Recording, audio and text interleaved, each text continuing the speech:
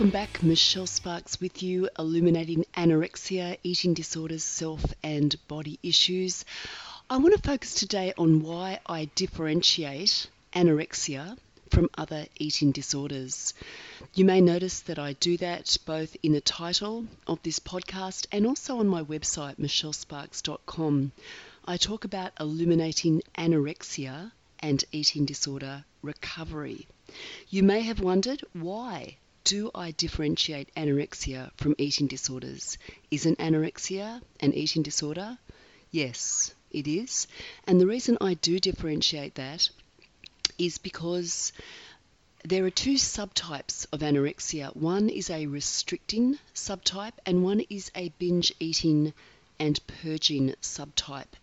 And these present a little differently, and I think it's important to understand this difference because it does have implications for the way we approach someone with anorexia. The other thing is, most eating disorders have, as part of their presentation, a loss of control and binge eating. So for instance, a lot of EDNOS presentations, a lot of definitely bulimia, definitely binge eating disorder, and a lot of other presentations of eating disorders are characterized by binge eating, which is eating an unusually large amount of food in a discrete period of time, and with it there is accompanied by a sense of loss of control. So the person feels really out of control around that binge eating. So these are essential characteristics of most eating disorder presentations. However, with anorexia, the restricting subtype, which is where most anorexia begins, that is just characterized by a progressive restriction of calories and food intake. It's often accompanied by increasing and excessive exercise. The important thing to note with anorexia, the restricting subtype, is that that person will very much deny that they have a problem. They will genuinely not see that they have a problem. And the reason for that is because their behavior, the restricting, the controlling, fits with their self-concept. It's called an egosyntonic syndrome. In other words, the way they're behaving fits with their sense of self, the sort of self they are wanting to create and project, in fact, through their eating disorder behavior. And that is someone who is good, in control, powerful, successful, competent. There might be other words they might use, such as pure. There's different values, but that goes with a person's sense of restricting, controlling. They feel good. I know that in my own journey into anorexia, I started on the restrictive path and was on that path for at least 2 to 3 years before I started to lose control and move into more the binge eating, purging subtype. Now, that didn't happen for me until about 2 or 3 years into the journey, and it is important to notice this because if you had talked to me about my problem earlier, actually it's interesting. I do think even before I started to lose control, I was aware that I was feeling increasingly bound and increasingly anxious and increasingly fearful and guilty. And I think if someone could have talked to me about how I was feeling earlier in my journey down the scales, that would have really helped me and may have helped me not go so far down the scales as I did. I'm going to come back and talk a little bit more about my journey between restricting anorexia and then moving into the binge eating, purging anorexia in another episode here.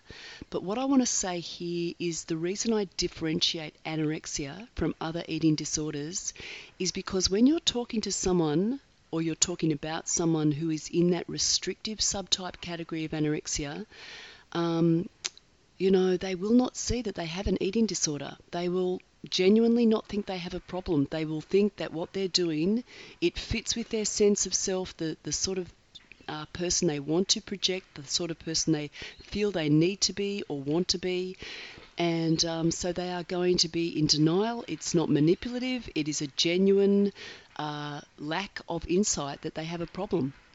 And of course, once you start to starve the body, you can get some very, your thinking becomes very black and white, very polarized, and your thinking does become affected by the starvation process.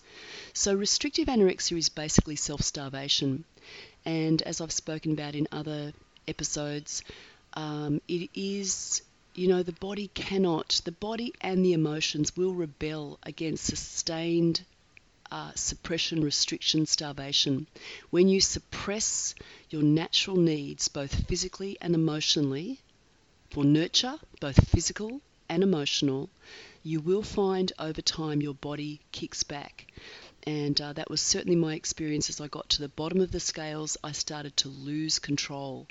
And at first, that loss of control I wouldn't have called anything other than sort of like impulse. I would think, why have I got this impulse to eat after dinner? And eventually I would call these impulses a binge, because they did develop into a bigger size. And when I started to lose control in that sort of way, and it was very different, it was a very different sense to having a slip up or breaking my diet. That did not cause me a lot of distress, because I would just exercise away the calories, I would just tighten up the controls and continue to restrict. And so I never felt, I felt like I was doing good. I didn't feel like I had a problem. I was feeling good about myself. I was feeling in control, more in control, proud of my achievements, more competent. I felt like I was managing my life. So if you can imagine a person with restrictive anorexia and you're wanting to support them, you're wanting to help them, the thing that is really important to understand is they are going to need some help to see that their behaviour is actually not promoting health and life. You might think, well, that's kind of obvious, but no, it's not for someone in that space, because the drivers, what's going on underneath, does need to be addressed. And I think, to be honest, the earlier you can get into that space and start to help someone in that space, the better. I love that work. And yeah, I'll talk a little bit more later about the Freedom Express, because that is part of that work. But that is why I differentiate anorexia from other eating disorders. Most eating disorders present with binge eating and a loss of control and all the emotional consequence and sequelae that go with that. But with anorexia restrictive subtype, there is generally not a recurring binge eating loss of control. So that person does not see themselves in the same way as someone with another eating disorder, even anorexia, binge eating, purge type. So I hope that makes sense. Feel free to come back with some questions or some feedback, but I just wanted to put that out there as the reason I do that. Okay, I'll be back to talk more about anorexia restricting and binge eating purging subtype and some thoughts around that. So until next time, travel well, do subscribe, rate, review, so that other people who can be helped by this podcast can find it. And thank you so much for listening in. And as I said, love to hear your questions and your feedback and respond directly to you. That would be fantastic. Okay, travel well.